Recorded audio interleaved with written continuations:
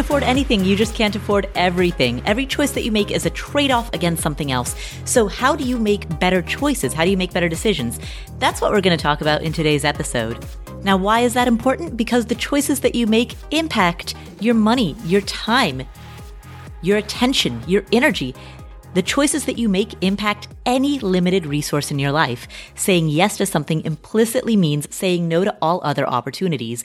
And so we want to make rational decisions, but oftentimes we get carried away and make emotional decisions, and we don't necessarily know that we're doing it.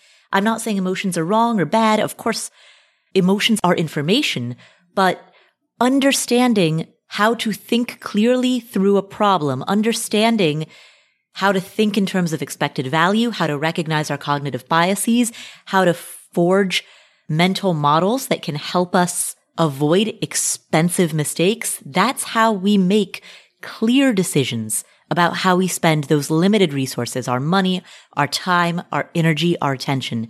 And that allocation of resources, thinking through that allocation clearly, that's what this podcast is here to explore and to facilitate. My name is Paula Pant. I am the host of the Afford Anything podcast. And today, Julia Galef joins me to discuss rational decision making. Julia is the host of the Rationally Speaking podcast and an acclaimed expert on reasoning. Her book, The Scout Mindset, highlights the importance of looking at situations objectively and honestly. Now, of course, we've had many behavioral economists on this show. We've had many financial psychologists on this show. And so we know that humans are irrational. That's our nature.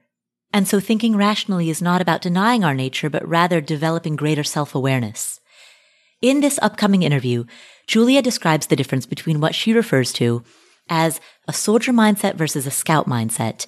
Now, a soldier mindset, in her words, is where you are defending your ideas. You're protecting, you're defending, you're supporting, bolstering, buttressing your ideas when those ideas become challenged, destroyed, undermined, knocked down, shot down. And so this idea of defending the things that you want to believe, that is what she refers to as a soldier mindset. And in this upcoming interview, she contrasts that with a scout mindset where you've got a map and you're mapping, you're scouting, you're learning, you're approaching an idea from a place of curiosity. You're exploring.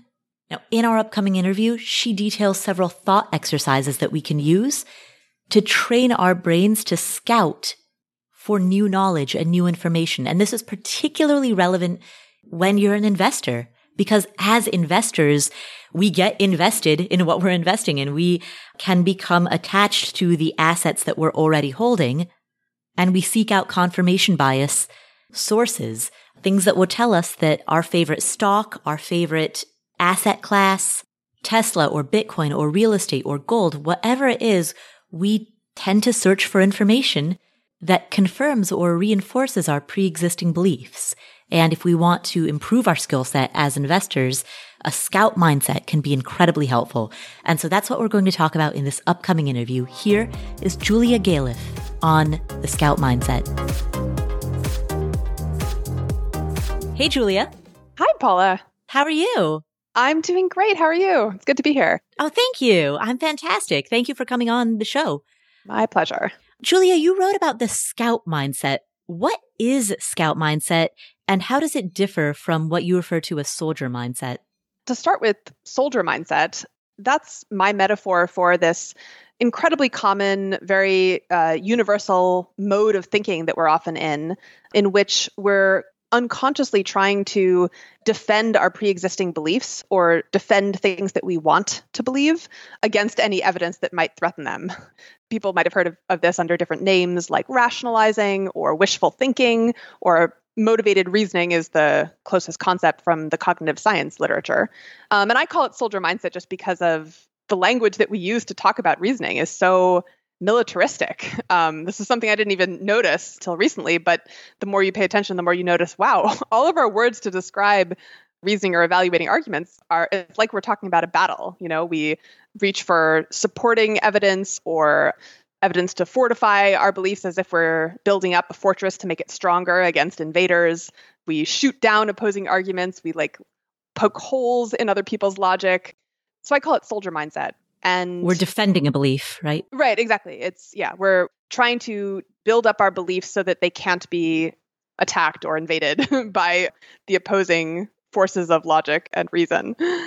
And so scout mindset is my metaphor for the alternative to that, because, the scout's role is not to attack or defend. It's to just go out and see what's really there and form as accurate a map as possible of a situation or a topic. And that means recognizing that your map of what's going on, like your beliefs about the world or yourself or other people, they're never going to be perfectly accurate. They're always going to be incomplete. And the goal is not to defend some pre-existing view, but to revise your views over time, revise your map as you learn more information about what's really true. So scout mindset is basically the motivation to see what's really there and not what you wish was there, to be intellectually honest and curious about what's really true and, objective and fair-minded and things like that. So my book is about how and why to be more of a scout and less of a soldier in the way you think. Right. I'm thinking about in the world of finance, if you are predisposed to wanting to believe that a certain investment is going to take off, but the reality is you're just biased in favor of that investment, that specific asset class, you might just surround yourself with confirmation bias that says, hey, this asset class is great because you like it, even though there's evidence to the contrary. Right, exactly. And the way that we usually go about defending our beliefs is this kind of subtle, unconscious process in which we apply a different standard to evidence depending on whether it tells us what we want to hear or not. So my favorite definition of motivated reasoning, i.e. soldier mindset, comes from a cognitive scientist named Tom Gilovich. The way he put it is, when we're evaluating a claim or some evidence that we want to believe, we're looking at it through the lens of, can I believe this? And so we'll reach for any reason we can find to accept it. Whereas if we're looking at evidence we don't want to accept, we instead evaluate it through the lens of, must I believe this? And if we can find any reason to reject it, any potential flaw or exception, or, we object to something about the source, then we reject it. And so, it feels like we're being kind of skeptical and critical, but the problem is we're applying this very asymmetric standard of what we consider trustworthy or plausible or reasonable, depending on our motivations. So yeah, there are a lot of examples like the one that you brought up. In fact, there's this book by a mathematician named John Allen Paulos. I believe it's called A Mathematician Plays the Stock Market, but I could be wrong about the title. And he describes losing a lot of money on, I think it was Enron stock, because in retrospect, he now realizes he was applying this very, very different standard of evidence or rigor to evidence in favor of Enron versus against Enron. So, whenever there was a news article kind of making it sound like Enron was maybe a little sketchy or not a great investment, he would get skeptical and he would keep searching until he found some article that told him something different. And then he'd go, great, okay. Because, he had invested a lot of money in Enron. He'd bought a lot of Enron stock. And so even as things started to look kind of dicey, he still just found himself working really hard to find reasons to discount the negative news reports because he was really hopeful that his investment would pay off. And he lost, I think he was unwilling to disclose exactly how much money, but it was quite a lot of money on that stock. And yeah, it's, he's a very smart person. Clearly, he's an award-winning mathematician. Soldier mindset is not something that only stupid people do. It's just a universal feature of the human brain. And really all we can do is just get better at noticing it, get more self-aware and develop the mental habits that help us correct for it. Right. And you recently had the creator of Ethereum on your podcast, and you asked the question. Oh, Vitalik. Yeah. Yeah, he's so great. And one of the questions that you asked that I thought was fascinating was, in retrospect, not to engage in the resulting fallacy, but in retrospect, why did so many people in the thinker community miss this for the last 10 years? Is this something that we should have seen based on the evidence that was presented to us 10 years ago? Or given that there was a large probability of possible outcomes, was it reasonable even at that time to discount it up until now, up until further proof was warranted? Yeah. I mean, I'm still very interested in this question, and I don't feel like I have a definitive answer to it, which is one reason I was so curious to get Vitalik's thoughts, because, it's very easy to look back and beat yourself up for having not invested in crypto, back in 2011 or 2012 or something like that, if you didn't. But as you put it, it's easy also to fall prey to the resulting fallacy where you judge your decisions based on the outcomes and not based on the information you had at the time and what was reasonable to predict at the time beforehand. And so, like many questions, I think this is a little ambiguous, and you kind of have to do your best to think back at the time and think, okay, was it reasonable and rational for me to ignore crypto at that time? And I don't think the answer is really clear one way or the other.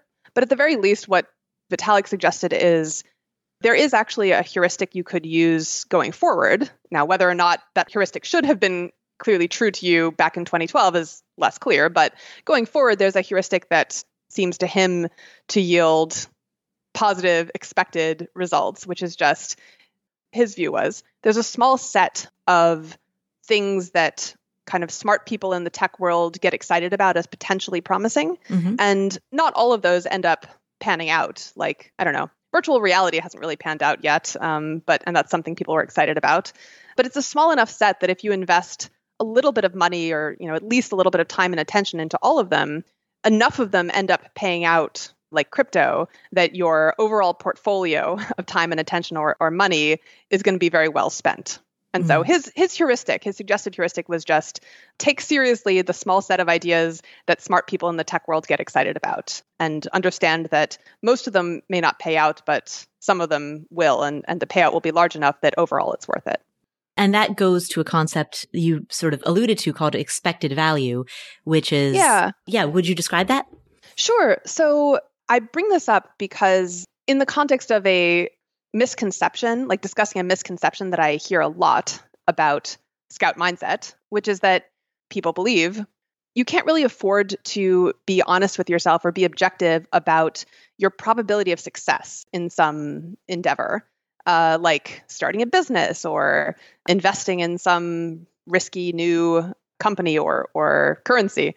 You can't really afford to be realistic with yourself if it's low probability, because then you'll just get discouraged and demotivated.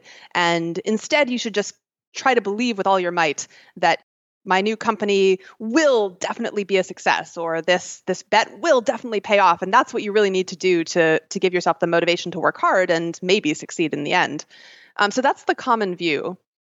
Actually, there are a bunch of examples of very successful entrepreneurs, for example, or investors who recognized realistically that their odds of success were pretty low. Like Elon Musk, for example, when he was starting Tesla and also starting SpaceX, both times he estimated, I think my probability of success here is about 10%.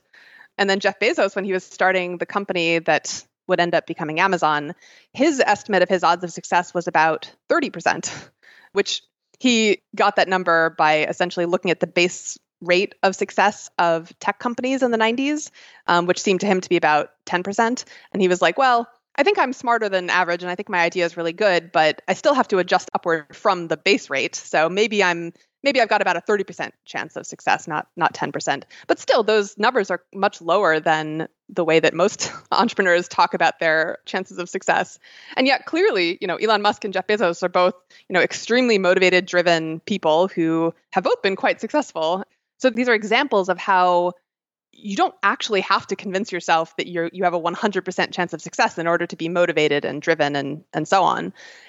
So my explanation for how people like Musk and Bezos were able to motivate themselves despite recognizing that they were doing very risky things is that they think in terms of expected value. What that means is that essentially the expected value of some endeavor is the probability of success times the value of success, plus the probability of failure times the value of failure. So what that ends up meaning is that some endeavor can be very worth doing, even if it's more likely to fail than to succeed, as long as the value of success is high enough and the kind of value of failure or the badness of failure isn't all that bad. And so if you look at the way that Bezos and Musk both talked about their decision to start these risky companies a priori, they explicitly thought about, okay, how good is success and how bad is failure? And, Elon Musk, for example, was like, well, if I succeed at Tesla, that's amazing. I will have helped humanity move away from fossil fuels and towards a more sustainable way to run our societies. And that's fantastic. And how bad is failure? Well, I won't be personally ruined if Tesla doesn't succeed. And also, I will probably make a little bit of progress towards that goal, even if the company doesn't take off. So I can at least convince people that electric cars don't have to be these dorky, golf carts, which was kind of the way people thought about electric cars before Tesla. So he was like, at least I can help change society's perception of electric cars, and that will be valuable even if I fail. And so he kind of looked at those two possible scenarios and decided, well, even though failure is more likely than success, this is still overall a worthwhile bet to take because the expected value is positive. I think that's kind of the missing piece that a lot of people don't yet have that allows you to look at your odds realistically and still be motivated and driven and ultimately often successful, is you have to think in terms of expected value instead of being motivated just by the certainty of success. So in other words, some people argue that you should not adopt a scout mindset. You should not face the brutal truth because it is advantageous to be self-delusional. Exactly. But the reality is, if you view things from the perspective of expected value, what are the range of possible outcomes? What is the magnitude of those outcomes? And can I survive that risk of ruin? If you view things through that framework, then you can maintain that same motivation, but without the self-delusion. That's beautifully and concisely put. I appreciate that. Much more concisely than me. An important thing to note here is that is just why it's so important to, or so valuable to be able to look at your odds realistically. Because I think a lot of people don't really recognize this. They're just like, well, it's much better to be confident in your success than unconfident. So let's just try to be as confident as possible. But having a realistic picture of the odds of whatever you're doing that's what helps you make good decisions as your project develops about whether to pivot or how much money to invest or whether you need to, improve your business plan before you launch. Or those are all like tricky decisions that you have to make. And it's hard to make those decisions well if you don't allow yourself to think as realistically and honestly as possible about the odds. And so I think it's really a huge boon to be able to think realistically and make those decisions as well as you can while still retaining your motivation and your drive. And so that's what I think this kind of scout mindset allows you to do. And I think Musk and Bezos are good examples of that. In your book, you talk about, when it comes to the concept of motivated reasoning, you talk about some of the functions that people argue that it serves. You break it down into 6 categories: comfort, self-esteem, morale, persuasion, image, and belonging. Can you briefly touch on each of those categories and why, to sort of continue on this conversation of giving up that self-delusion, why it's okay to give up those categories? I mean, comfort, self-esteem, morale. Yeah. Who wouldn't want that? Absolutely. I really wanted to do justice to the reasons why we so often default to soldier mindset. We use it for all of these different purposes to give us comfort, i.e. to make us feel better about things that are stressing us out or making us feel insecure. We use it to defend our egos. So we might unconsciously reach for defenses of beliefs like, well, I may not be rich, but that's because rich people are all unethical. And so the fact that I'm not rich is actually a good thing about me. Or rich people are all unhappy, and so I don't want to be rich anyway. There are, narratives that we, over the course of our lives, build up and try to affirm to ourselves that make us feel better about ourselves and our lives. So that's ego. And then morale is what I was just talking about with respect to the motivation to do hard and risky things. We'll often unconsciously try to convince ourselves that success is guaranteed or that we can't possibly fail because that we're using that to try to motivate ourselves to take risky bets. So those 3 purposes of soldier mindset I put in the category of feeling good. And then the next 3 are more about looking good to other people. So one of those 3 is image. And so sometimes we unconsciously try to defend beliefs that we think will make us look good to other people. Like I might be motivated to believe that deep learning is going to change the world because the smart people around me believe that and I want to look smart too. Virtue signaling. Yeah, that's like one big category of this image purpose of soldier mindset. But people also might want to believe things that make them seem I don't know, edgy or nonconformist. Like some people are really motivated to reject popular beliefs because they want to seem, they don't want to seem like just one of the crowd. And so these motives are kind of working in the background, even if we're not really aware of it, and they affect which beliefs we're kind of trying to accept versus trying to reject. And then another type of looking good motive is belonging, where you're kind of motivated to believe things that the people in your tribe or your peer group believe because you want to fit in, essentially. And then the last one that I haven't talked about is persuasion, where we're motivated to believe things that we want to convince other people of. So, if you're a startup founder, you have a kind of a strong incentive to believe that your company is going to take off and be really successful, not just for the morale purpose, but also because you want to make that case to investors and you want to sound really earnest and convincing when you tell them about your company's prospects. And so people kind of feel intuitively like the more I can get myself to believe this, the easier it will be to convince other people. And so these 6 purposes, morale, comfort, ego, and image, persuasion, and belonging, these are absolutely important parts of being happy and just being human. And I'm absolutely not arguing that we shouldn't care about them or we should give them up. Instead, I'm arguing that actually soldier mindset, even though we tend to reach for soldier mindset in order to get these things, soldier mindset is often, or I would say usually, not the best way to get them. That instead, you can have comfort and self-esteem and persuasiveness and so on, while still viewing things as realistically as possible. And that ultimately that's a better approach. So a lot of the book is just about how do you get all these things that you want without deceiving yourself. Yeah, don't use faulty logic to justify your emotions, essentially. Yeah, or like you might think that you need to use faulty logic to justify your emotions, but you don't actually. You can feel good about yourself and justify your emotions without falsehood. We'll come back to this episode after this word from our sponsors.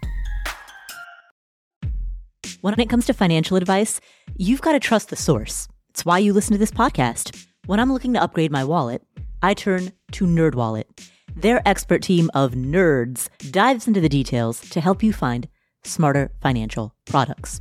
Before NerdWallet, I didn't know how to optimize what was in my wallet, so I didn't know how to optimize how to use travel rewards to pay for vacations. But now I've got a new card with more miles, and I'm getting business class upgrades, I'm getting lounge access, I'm getting all kinds of perks that I didn't even know that I was missing out on. What could future you do with more travel rewards? A hotel upgrade, lounge access, wherever you go next. Make it happen with a smarter travel credit card. Don't wait to make smart financial decisions. Compare and find smarter credit cards, savings accounts, and more today at nerdwallet.com. NerdWallet. Finance smarter. As with all cards, credit is subject to lender approval, and terms of each credit card issuer apply. Home is where you go to relax, to recover from the day, to get ready for the next day. And you want it to feel nice, but you don't want to spend a lot of money.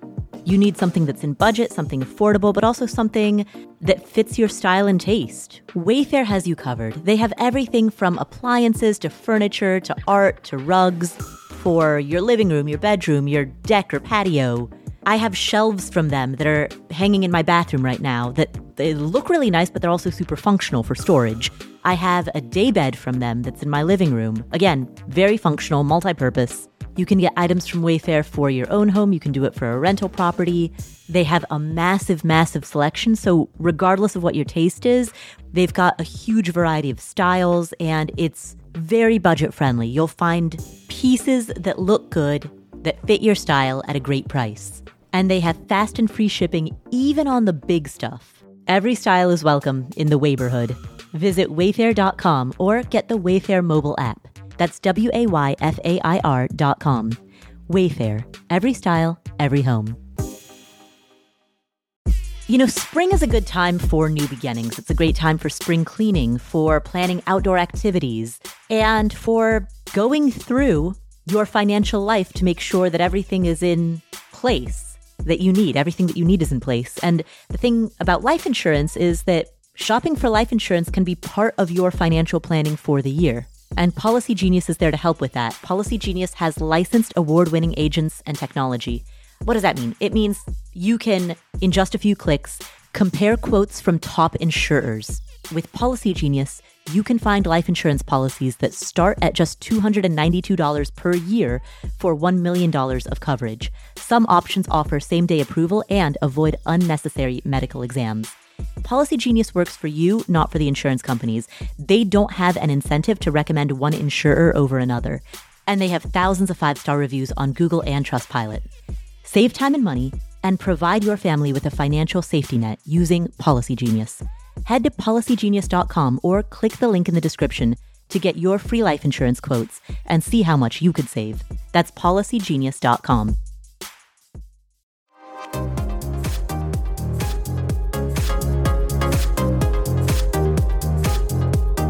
On a previous podcast episode, I shared a quote that I recently heard. Someone said, "An analyst is only as good as their biases." That is a good quote.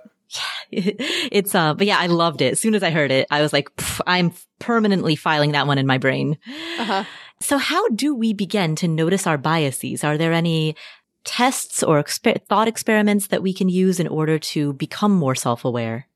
Yeah, so I think thought experiments are really valuable, and I use them a lot myself because, as I was describing, when you're in soldier mindset, it's really often invisible to you because, maybe you're being more skeptical of some claim because it's telling you something you don't want to hear, but it's hard to notice that because you don't have anything to compare it to. In order to notice that you're being asymmetric, you would have to compare that claim to the same claim, but coming from the other side or telling you something you wanted to hear instead. And so a thought experiment is what allows you to notice that you're applying a different standard to different claims unjustifiedly. For example, one type of thought experiment I do a lot is I call it the outsider test. Suppose I'm running a team at a company and I'm kind of dealing with an employee who's been a problem for a while, and I'm debating with myself whether I need to fire them or not. And I really don't want to fire them because that sounds really unpleasant. And I hate to think of doing that. So I'm coming up with all these reasons why, no, I should really just wait a few more months, or, he's really not that bad. In a situation like that, I would step back and do an outsider test and imagine someone else in that exact same situation as I'm in, who has that same employee with those problems. And I would ask myself, what do I think that person should do in my situation?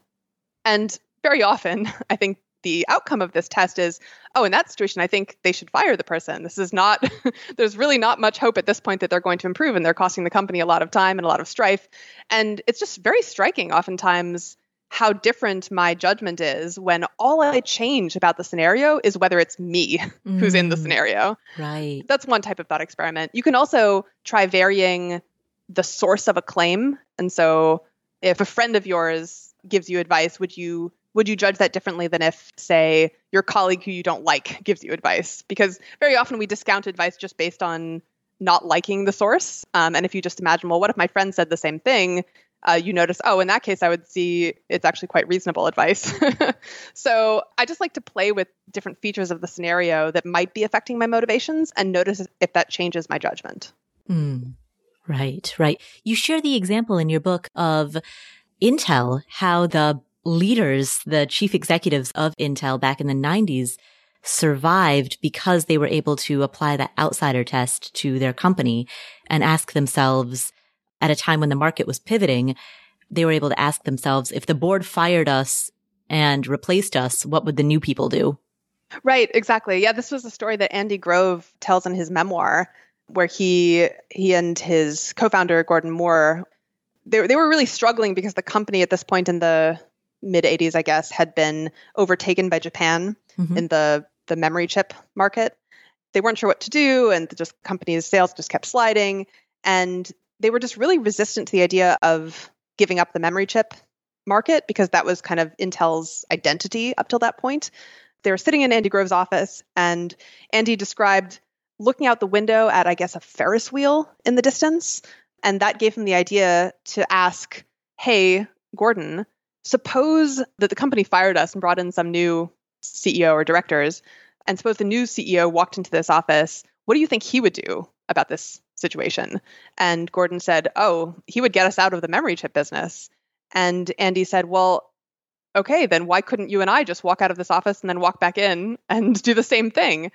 And they kind of realized that was the outsider test that they just performed. And it made them realize that they were they didn't actually have a good reason to continue in the memory chip business. They were just kind of doing it because that's what they were used to. But it didn't actually make sense going forward. And doing the outsider test allowed them to realize that. So that's why they switched into the microprocessor market, and the company recovered and has been successful ever since. That kind of test can really apply to anything, whether it's a decision that you have to make that you're kind of resistant to, or you could do the outsider test about how reasonable your behavior was. Like sometimes if I think that I don't know, asked a stupid question in a meeting or something and I'm feeling self-conscious about it, sometimes I imagine, well, suppose someone else asked that question, how would I judge them? How big of a deal would it be? And I noticed I actually it wouldn't make much of an impression on me. I wouldn't really think it was that stupid, or even if it was stupid, I wouldn't think it mattered very much. And so doing that kind of thought experiment can help me notice that I'm applying a different standard to myself as I apply to other people. Right.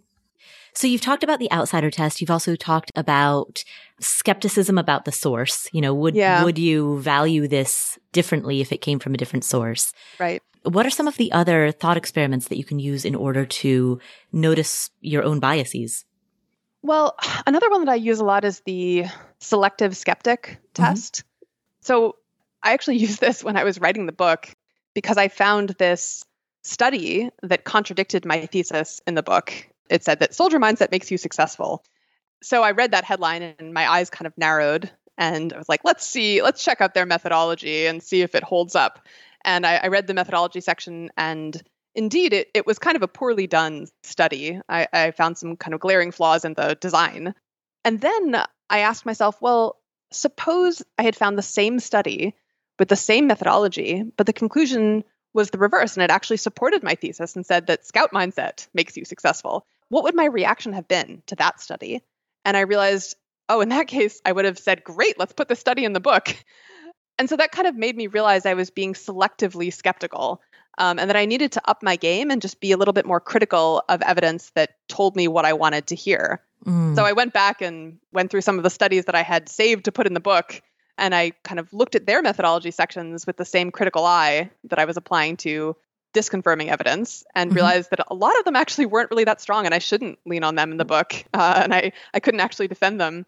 And so I had to rewrite big sections of the book before publication. But, I think this is the kind of thing that, like, to go back to the example of John Allen Paulos, who stuck with his Enron investment long after it was reasonable and ended up losing, I think, probably millions of dollars, although he didn't specify the amount. If he had applied the selective skeptic test, like, for example, in many cases, he would read an article talking about how Enron was a bad investment, and he would come up with some reason to reject it, like, well, you can't trust this columnist because whatever, they have some bias, so I can ignore them. If he did the selective skeptic thought experiment and asked himself, well, suppose this columnist had told me that Enron was actually a great investment, how would I have reacted if he'd given the opposite advice? I think he would have noticed, like, then I would have accepted it. Like, if the same columnist advised me to stick to Enron, I would accept it. And if he told me not to stick with Enron, I would find this excuse to ignore him. And so doing that thought experiment can just help you notice that you're applying a different standard depending on what someone tells you. So you never know, but I think a little bit of judicious application of that thought experiment might have saved him millions of dollars. Right, exactly. It sounds like a lot of these go back to noticing whether or not there's a double standard, and we often apply these double standards very unconsciously. Yeah, that's exactly right. Yep, they're all just specific applications of that general principle. You also talk in the book about evaluating your level of certainty in the ideas that you have or in the ideas that you form. How can you, both qualitatively and quantitatively, know once you've reached a conclusion, how can you assess your relative level of certainty in that? Yeah, so I think this is a really important facet of scout mindset, because to go back to the metaphor, the scout has this map of the terrain or of the situation, but part of forming a map is recognizing that it's not reality. Your judgments about what's going on are not objectively true. They're just your best guess, and they can be wrong. They can be mistaken. You could be missing information. Everything all the judgments we form about the world are filtered through our own biases and just imperfect perception. And so you always want to have at least some amount of uncertainty, of question marks on your map about what you're actually perceiving. That river may look like it's frozen, but you probably want to get at least one or two more different looks from different angles before you're too confident that the river is actually frozen and you walk across it. So the question is, how can you tell how confident you should be in your different beliefs? And by default, people often tend to just default to certainty. They'll say, well, definitely the Democrats are going to win, or definitely this is a good investment, this company is going to take off, or definitely I made the right choice, et cetera. But actually, you need to have varying degrees of confidence. And one way to sort of develop the ability to calibrate your confidence appropriately is just to make predictions and check them.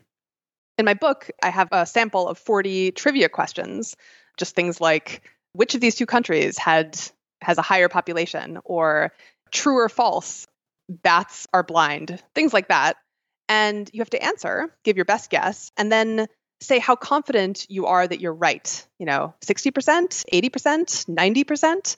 And then after you've made a bunch of predictions with corresponding levels of confidence, you go through and find out the actual answers, like which ones did you actually get right or wrong. And the goal is to be well calibrated, which means that when you say you're 60% confident in something, you actually are right 60% of the time. And when you say you're 90% confident in something, you're actually right 90% of the time. That's the ideal that you're kind of shooting for. And most of us don't really get close to that ideal when we first start attempting this skill. Usually we're overconfident and we're right much less often than we think we're going to be right. Mm-hmm. But it doesn't actually take that much practice to get well calibrated. You can do this on trivia questions, or you can do it on something more specific to, your career or your goals. You can make predictions about which companies are going to take off, or you can make predictions about how well an employee you hire is going to turn out. But the important part is to put down a level of confidence along with that prediction, and also to go back and check later to see whether you actually got it right or wrong. Because it's all too easy to just forget about the things that you got wrong, and that just reinforces our overconfidence in the long run. Right. Let's talk about the opposite of overconfidence. What if a person is stuck in analysis paralysis? They are so aware of uncertainty that they can't take any action or make any decision. So they get mired in the status quo. Yeah, I think this is a common thing that people are concerned about with the idea of recognizing uncertainty. And it is a failure mode that I've seen some people fall into. So it's not a ridiculous thing to be concerned about. But here, I would say the important skill that you need to have to be able to recognize uncertainty and still act is just to be able to act on your best guess while kind of keeping in the back of your mind, this could change. And if I get new information, I can reassess. But for now, I'm going to act on my best guess.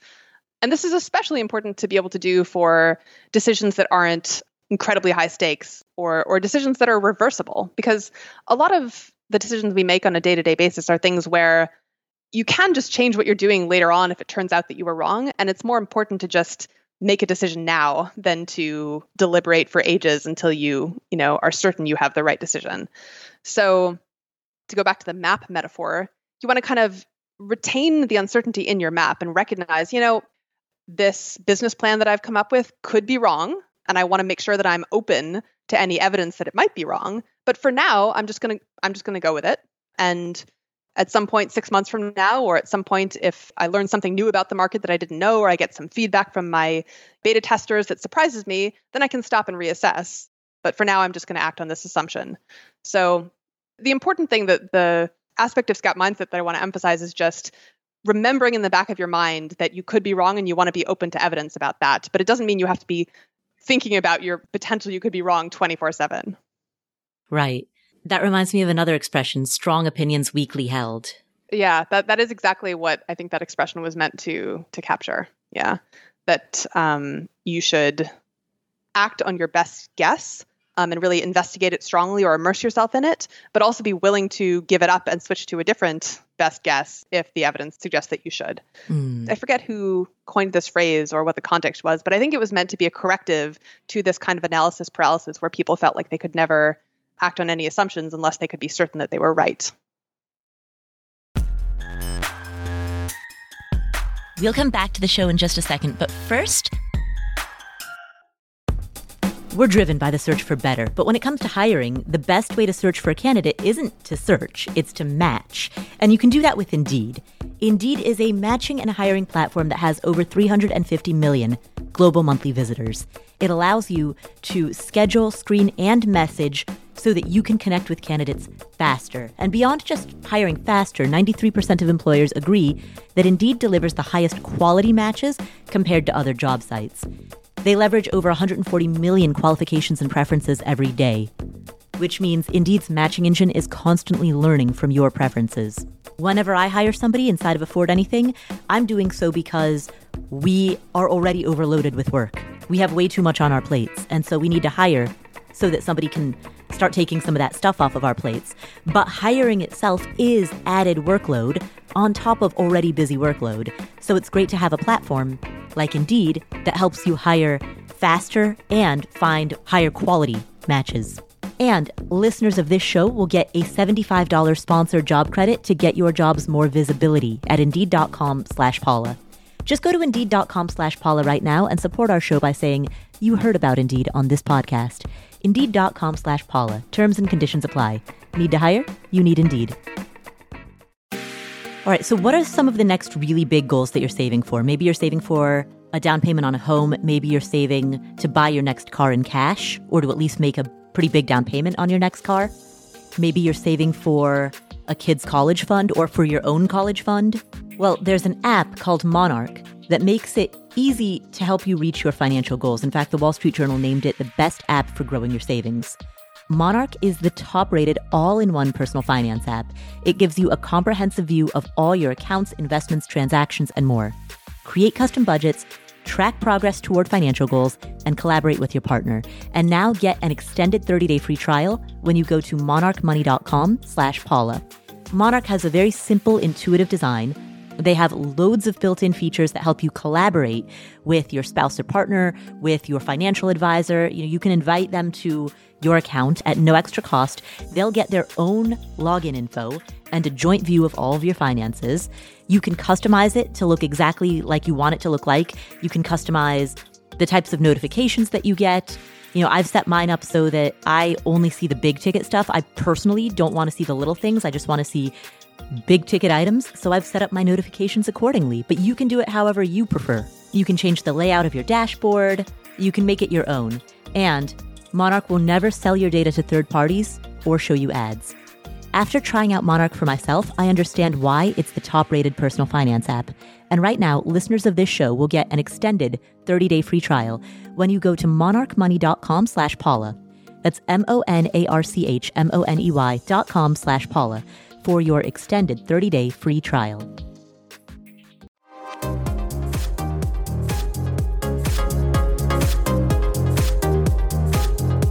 Let's talk about practical real-life applications of Scout Mindset. What are some of the ways that this has helped you in various aspects of your life? Well, one thing that I often struggle with is I get kind of dejected, or I get in a funk where I feel like something I'm working on is hopeless or pointless, or it's, going to fail. And I don't want to try to lie to myself and say, oh, it's definitely going to work out. But I do want to prompt myself to just be more objective and not just give in to whatever my funk is at that particular moment. And so one thing that I try to do is to try to make a prediction about how likely it is that I'm still going to feel this way about my project a week from now. And often that shifts me out of the mode of just looking for reasons to confirm my current feeling that things are hopeless. And it instead forces me to give my honest best guess about, okay, how likely is it that I'm going to still feel this way in a week? And, with what level of confidence would I make this prediction? Like, suppose I had to bet on whether I'm still going to feel like this project is hopeless next week.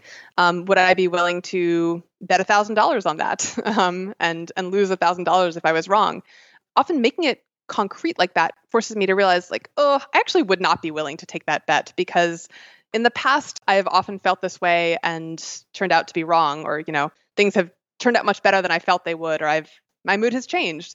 And so no, I wouldn't be willing to stake $1,000 on my bad mood continuing indefinitely. So imagining that bet kind of forces me to be objective with myself and not just wallow in my in my bad mood.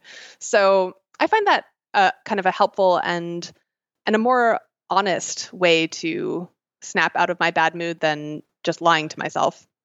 And then another technique that I find myself using a lot is, we've been talking a lot about improving self-awareness, like helping yourself notice that you're applying a different standard to evidence, depending on whether you want to believe it or not. And that is a really important part of becoming more of a scout. But another whole category of technique that I think is really valuable is developing emotional tools to make yourself willing to consider possibilities that you don't really want to accept. And so the advice that I tend to give people about that is when you're thinking about something that you don't really want to accept, like, did I make a mistake, or was I wrong in that argument, or do I need to, do this difficult thing like fire an employee or reassess my business plan, whatever it is that you're kind of resistant to. Before you try to figure out whether or not that's true, you should instead take a step back and ask yourself, okay, suppose it was true. What would I do about that? Or how bad would that be? And first, just kind of come to terms with the possibility before you try to evaluate whether or not it's true. An example of this from my personal life a little while ago was I was worried that I had done something inconsiderate to a friend, and I was debating with myself about whether I needed to apologize to her. And I was kind of trying to convince myself that, no, I don't need to apologize because, well, sometimes I told myself, oh, she probably didn't even notice. And then other times I told myself, well, she's probably already forgotten about it anyway, which were kind of internally inconsistent excuses, which is like a sign that I was rationalizing to myself. But anyway, I was struggling with this. I took a step back and asked myself, okay, suppose I had to apologize. How bad would that be? And like, how would I do it? And I thought for, like less than a minute and realized, okay, I guess I would say such and such. I kind of drafted a quick draft of an apology that I would feel good about giving her. And I imagined her reaction and I realized, it wouldn't really be that bad. I think she would be appreciative and she wouldn't be angry. I don't know. I guess it wouldn't be that bad if I had to apologize. And so then I was able to go back to my original question of, should I apologize? And then it was much easier to think about. And the answer was much clearer. I was like, yeah, I should apologize. But only once you've realized that you could deal with the bad outcome if it were true, only then are you kind of able to accept that it might be true. And so, the generalization of this example is just come up with a plan for what you would do if you had to fire that employee, or come up with a plan for what you would do if it turned out that your investment went south, or whatever the potential bad thing is, come up with a plan for it first so you feel like you could handle it, and then think about, okay, is this actually true? So you don't feel nearly as tempted to rationalize with yourself. Right. I often tell people a variant of that when they're thinking about buying a rental property, and there are a range of possible variables of what it could rent for and how much repairs will cost and what percentage of occupancy it'll have. Yeah. And so I say, you know what? Calculate that full range. Look at the worst case scenario. Could you live with it? Not do you like it, but could you tolerate it? Exactly. That's exactly what I'm saying. You don't have to feel like, oh, the bad outcome is going to be totally fine and great, because, that's not actually realistic. There are bad things that happen. The goal is just to feel like you could tolerate it, that, yeah, I could get through this, because I think you really kind of need to have that level of security in order to be able to think honestly about what's true. Right. Often, by the way, to give kind of a new wrinkle to this, often the way that I reach that kind of level of acceptance is just by looking for a silver lining to the bad thing if it were true. So, for example, I sometimes get into disagreements on Twitter, or, in person, I might get into disagreements with my family about politics or whatever. Sometimes there's a moment when I start to worry, shoot, am I actually wrong about this? Maybe they have a point, or maybe I overstated my case, or I don't know, maybe the article I was citing actually isn't as solid as I thought it was. And it's very tempting in those moments to push that thought out of my mind and just focus instead on finding reasons why I'm actually right, or reasons to shoot down what they're saying, because that's more comfortable. So instead, I try to remember to focus on the silver lining of being wrong. And I think an important silver lining that people often don't notice is that if you tell someone that you were wrong, what you're doing is investing in your future credibility because you're proving that you're the kind of person who doesn't just stick to their guns just for the sake of it, and that if you are wrong, you're willing to say so. And so that might be uncomfortable now, but for the future, you've built up this track record of being willing to change your mind. And so if you want to convince someone of something in the future, it's easier to do that now that you've shown that you're not just going to say things just to justify your own past opinions. So it doesn't make it easy to say I was wrong, but it makes it a little bit easier. It makes it at least tolerable to say that I was wrong. And often that's enough to make me willing to acknowledge it. Right, exactly. Plus, the more that you build that habit, the habit of admitting that you were wrong and course correcting, the more that you're able to then apply that habit to the way that you manage your investment portfolio, which means that you don't get mired in sunk cost fallacy.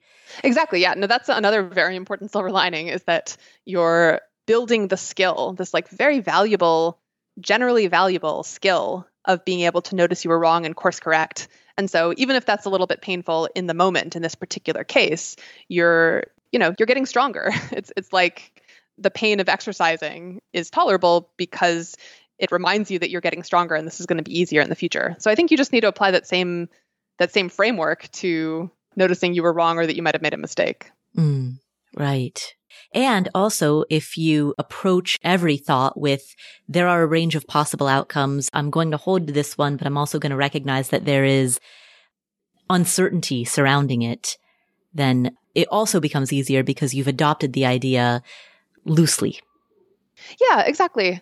This is, I think, a nice positive side effect of scout mindset that people often don't appreciate, which is that it does make it easier to change your mind and recognize contradictory or disconfirming evidence if you think in terms of probabilities and not in terms of certainty. Because think about it. If you see things in black and white and things are either right or they're wrong, and I'm definitely right and those people are definitely wrong, then any evidence that contradicts your certainty is a threat that you have to defeat, or you have to find some way to shoot it down, or else you have to flip from black to white, and that's very painful and a huge deal. If instead you always have some range of uncertainty and you're like, well, I'm 80% confident that this choice that I made for my business was a good idea, or I'm 75% confident that this was a good investment, then the stakes are much lower in any given situation. Like if you read an article suggesting that, actually this market is much more volatile than I'd realized, or, read some study suggesting that, actually this political view I had on immigration is, it contradicts my view, then you don't have to flip from certain yes to certain no. You just have to adjust your confidence level a little bit upward or downward. It's rare for one piece of evidence to be definitive, but it should usually make you a little less or a little more confident. And so maybe you go from 80% sure that you made the right choice for your business to only 65% sure or something like that. But either way, it's a smaller adjustment, and the emotional stakes are lower than if you think only in terms of certainties in black and white. So I think that's kind of a nice upside to Scout Mindset, is that it just makes it easier to think about disconfirming evidence. So I guess if I could summarize Scout Mindset, the promise of it is that there is a high likelihood that rejecting all or nothing thinking in favor of probabilistic thinking is advantageous. Yes, that's a great summary. It's not the entirety of the benefits of Scout Mindset, but it's a very important part of it. Yeah. You're so good at concisely summarizing what I spend 5 minutes trying to say. Thank you. Well, we are coming to the end of our time. Are there any final takeaways that you would like to leave this audience with? Yeah, I think maybe the most important thing to remember that we haven't really touched on yet is that when you notice yourself in soldier mindset, like when you notice that you're getting defensive or that you're kind of reflexively arguing with someone instead of thinking about whether they might be right, or you notice that you're rationalizing and trying to resist some unpleasant or inconvenient truth, or that you're applying a different standard of skepticism depending on whether you want to accept the claim. When you notice yourself in soldier mindset, you should feel good about noticing, which might sound paradoxical, like it's bad to be in soldier mindset. Why should you feel good about that? But the point is, soldier mindset is so common and so universal that if you don't notice yourself doing it, that that's not actually a good sign. Which is more likely that you are just someone who, unlike the rest of humanity, is never in soldier mindset, or that you're just not very self-aware and you're just doing it a lot without even noticing it. I think the latter is a lot more likely. And so when you notice, you should feel good. You pat yourself on the back for your increased self-awareness. And I suspect a nice side effect of that policy is that you're more likely to notice because you feel good when you notice instead of beating yourself up about it. So that can kind of help increase the self-awareness too. It's like a self-fulfilling cycle. And then I guess one other takeaway to try to push yourself more towards the scout end of the spectrum is just to be incremental about it. No one is a perfect scout, and you're not going to transform your entire way of thinking overnight. And so don't feel bad for falling short of perfection, but just try to build one or two habits at a time. Maybe start with the habit of doing that kind of mental exercise that we talked about, of asking yourself, what would I do if this bad thing were true, before you try to evaluate whether it is true. Or maybe start with the habit of thinking about, well, how confident am I? Am I 60%, 90%, et cetera? Or you could start with the habit of doing the outsider test on some of your personal problems. But just, start with one or two and build those habits, and every now and then introduce a new one. Over time, incrementally, you can move yourself more from the soldier end of the spectrum to the scout end of the spectrum. But it's a process. Well, thank you, Julia. Where can people find you if they would like to engage more with your work? Thank you. This has been wonderful. So my website is juliagalef.com, and my book is The Scout Mindset. There's a page on my website about it, and you can also just find it on Amazon or wherever you buy books. Oh, you could also follow me on Twitter. I'm just Julia Galef.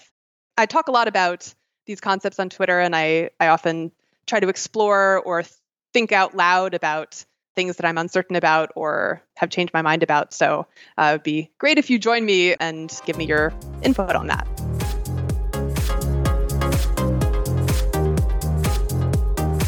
Thank you so much, Julia. What are some of the key takeaways that we got from this conversation? Here are 7. Number 1, think in terms of expected value. Many people think that they need to be optimistic about their odds of success, when in fact, it could be wiser to think in terms of expected value, like Elon Musk and Jeff Bezos both did. You don't need to delude yourself in order to keep your motivation high. Essentially, the expected value of some endeavor is the probability of success times the value of success, plus the probability of failure times the value of failure.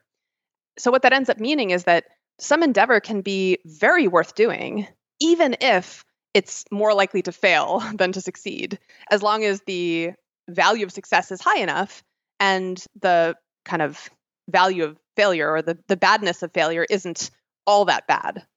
If you can walk away from a failed experiment with even a little more than you started with, like Elon Musk reasoned, then going ahead could be worth it, even if it doesn't work out the way you wanted it to. And that thought can be motivating on its own, especially if it aligns with your bigger why.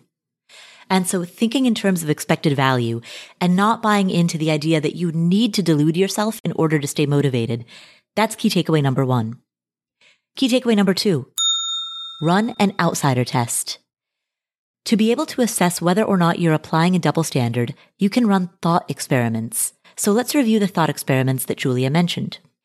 When you feel personally torn about something, you can gain perspective on the situation by running what Julia calls the outsider test. This is when you swap yourself with someone else and think about what advice you would give to that person, someone in the exact same situation that you're in.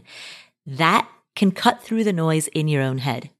It's just very striking oftentimes how different my judgment is when all I change about the scenario is whether it's me who's in the scenario. And so running an outsider test in order to assess whether or not you're imposing a double standard on yourself, that is key takeaway number 2.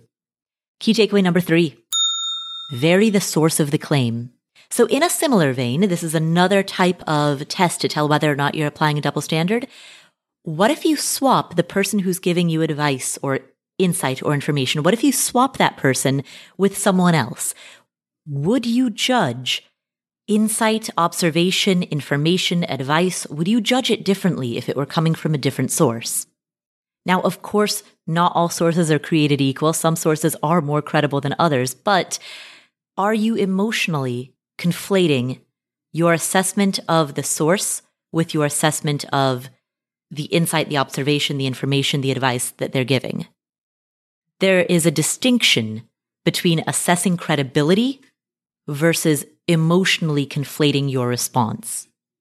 If a friend of yours gives you advice, would you judge that differently than if, say, your colleague who you don't like gives you advice? Because very often we discount advice just based on not liking the source. And so that is key takeaway number 3. Vary the source of the claim. Key takeaway number 4. Check on whether you're being selectively skeptical. This really hones in on confirmation bias. If you find an article or a study that supports a position, a belief, or an idea that you hold strongly to, you're likely to give more weight to it. That's confirmation bias. But if you find an article or study that disproves or that pokes holes in your position, your belief, or your idea, you're likely to be more skeptical of it because you don't want to believe it. And this is one of the more subtle ways that we fool ourselves. Julia herself even fell prey to it when she was writing her book. I found this study that contradicted my thesis in the book. It said that soldier mindset makes you successful. I was like, let's check out their methodology and see if it holds up. And I read the methodology section, and indeed, it was kind of a poorly done study. I asked myself, well, suppose I had found the same study with the same methodology, but the conclusion was the reverse, and it actually supported my thesis and said that scout mindset makes you successful. What would my reaction have been to that study? If you do this thought experiment and find yourself saying that you would agree if the conclusion supported your stance, then that's a red flag. So for example, let's say that you wanted to start an online platform and you came across some research that said 80% of new online platforms flop within a year. If you find yourself immediately disagreeing and trying to tear the research apart, flip the script and ask, hey, if this research had shown that 80% of new online platforms experience wild success within a year, would I be as critical of the methodology? Would I be as skeptical? If not, that's a cue to check your judgment, to check your internal biases. And so that is key takeaway number 4. Key takeaway number 5. Evaluate your level of certainty of specific ideas and beliefs. Now, all of this discussion eventually leads to the question, how confident should you be in the beliefs that you hold? Often we default to overconfidence. Julia says that you can calibrate your certainty by making predictions, noting your level of certainty, and then keeping track of how correct you were. It doesn't actually take that much practice to get well calibrated. You can do this on trivia questions, or you can do it on something more specific to, your career or your goals. You can make predictions about which companies are going to take off, or you can make predictions about how well an employee you hire is going to turn out. But the important part is to put down a level of confidence along with that prediction, and also to go back and check later to see whether you actually got it right or wrong. Eventually, you'll hone this skill and you'll be able to say how certain you were with that amount of certainty. This is a useful exercise for understanding how anything that we think we believe is actually a belief about a likelihood. So for example, I think that the stocks in my portfolio are likely to perform well in the next decade. But really, what I'm saying is that there is a range of possibilities, and I think that there's a high probability within that range that my prediction is correct. But I might be wrong. And that leads to the next key takeaway number 6. Look at the range of possible outcomes. In order to get out of analysis paralysis, in order to move forward with some type of decision, looking at the range of potential outcomes can be incredibly helpful, because once you look at a range of reasonable potential outcomes, you can create a worst case, mid case, and best case scenario. Now, could you live with or tolerate the worst case? How badly would it affect you? Sometimes worst case scenarios aren't the end of the world, but we build them up in our minds so much that we freeze on taking action. So looking at the range of possible outcomes can help us accept that the most likely outcome will fall within this range of worst to best case, mid case, and best case. And as long as we can live with that worst case, we can feel more confident about going ahead. I often use this exercise with the students in my course, my rental property investing course, when they're thinking through whether or not to buy a particular property. And I say, hey, let's calculate a range of potential cap rates on this property. Here is the worst case, mid case, and best case cap rate. Now, looking at that range of outcomes, how do you feel about those returns? Julia gave a different example. Julia gave the example of worrying about whether or not she was inconsiderate to a friend and how she made peace with apologizing. I was debating with myself about whether I needed to apologize to her. I took a step back and asked myself, okay, suppose I had to apologize. How bad would that be? And how would I do it? And I kind of drafted a quick draft of an apology that I would feel good about giving her. And I imagined her reaction and I realized, it wouldn't really be that bad. I think she would be appreciative and she wouldn't be angry. This thought exercise helped Julia make the decision to apologize to her friend because it helped her accept that she needed to apologize in the first place. It also saved her a lot of mental anguish. By taking action, she no longer had to agonize over whether the apology was necessary or whether she truly hurt her friend.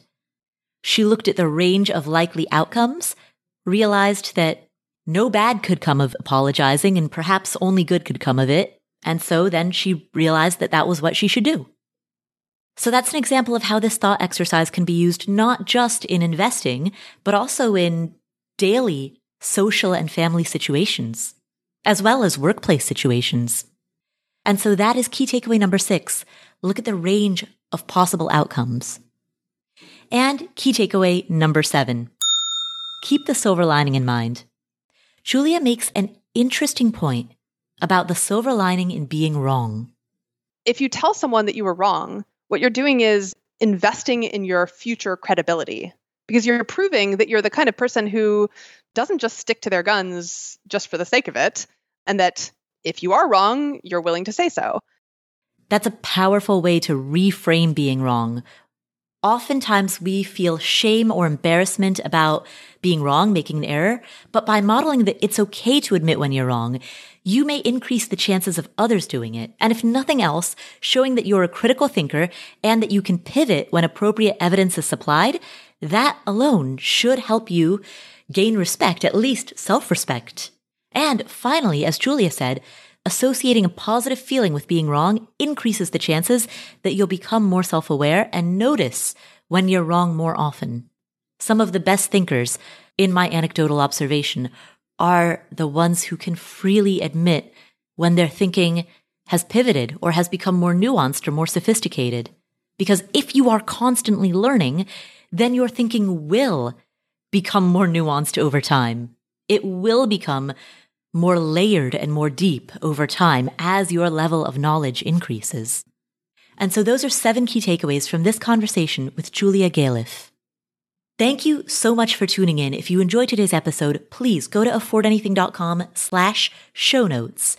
Sign up to get all of the show notes, the synopses of every episode delivered directly to you. It's completely free, and it's a great way to get notes from every episode that we produce. Again, that's affordanything.com/show notes.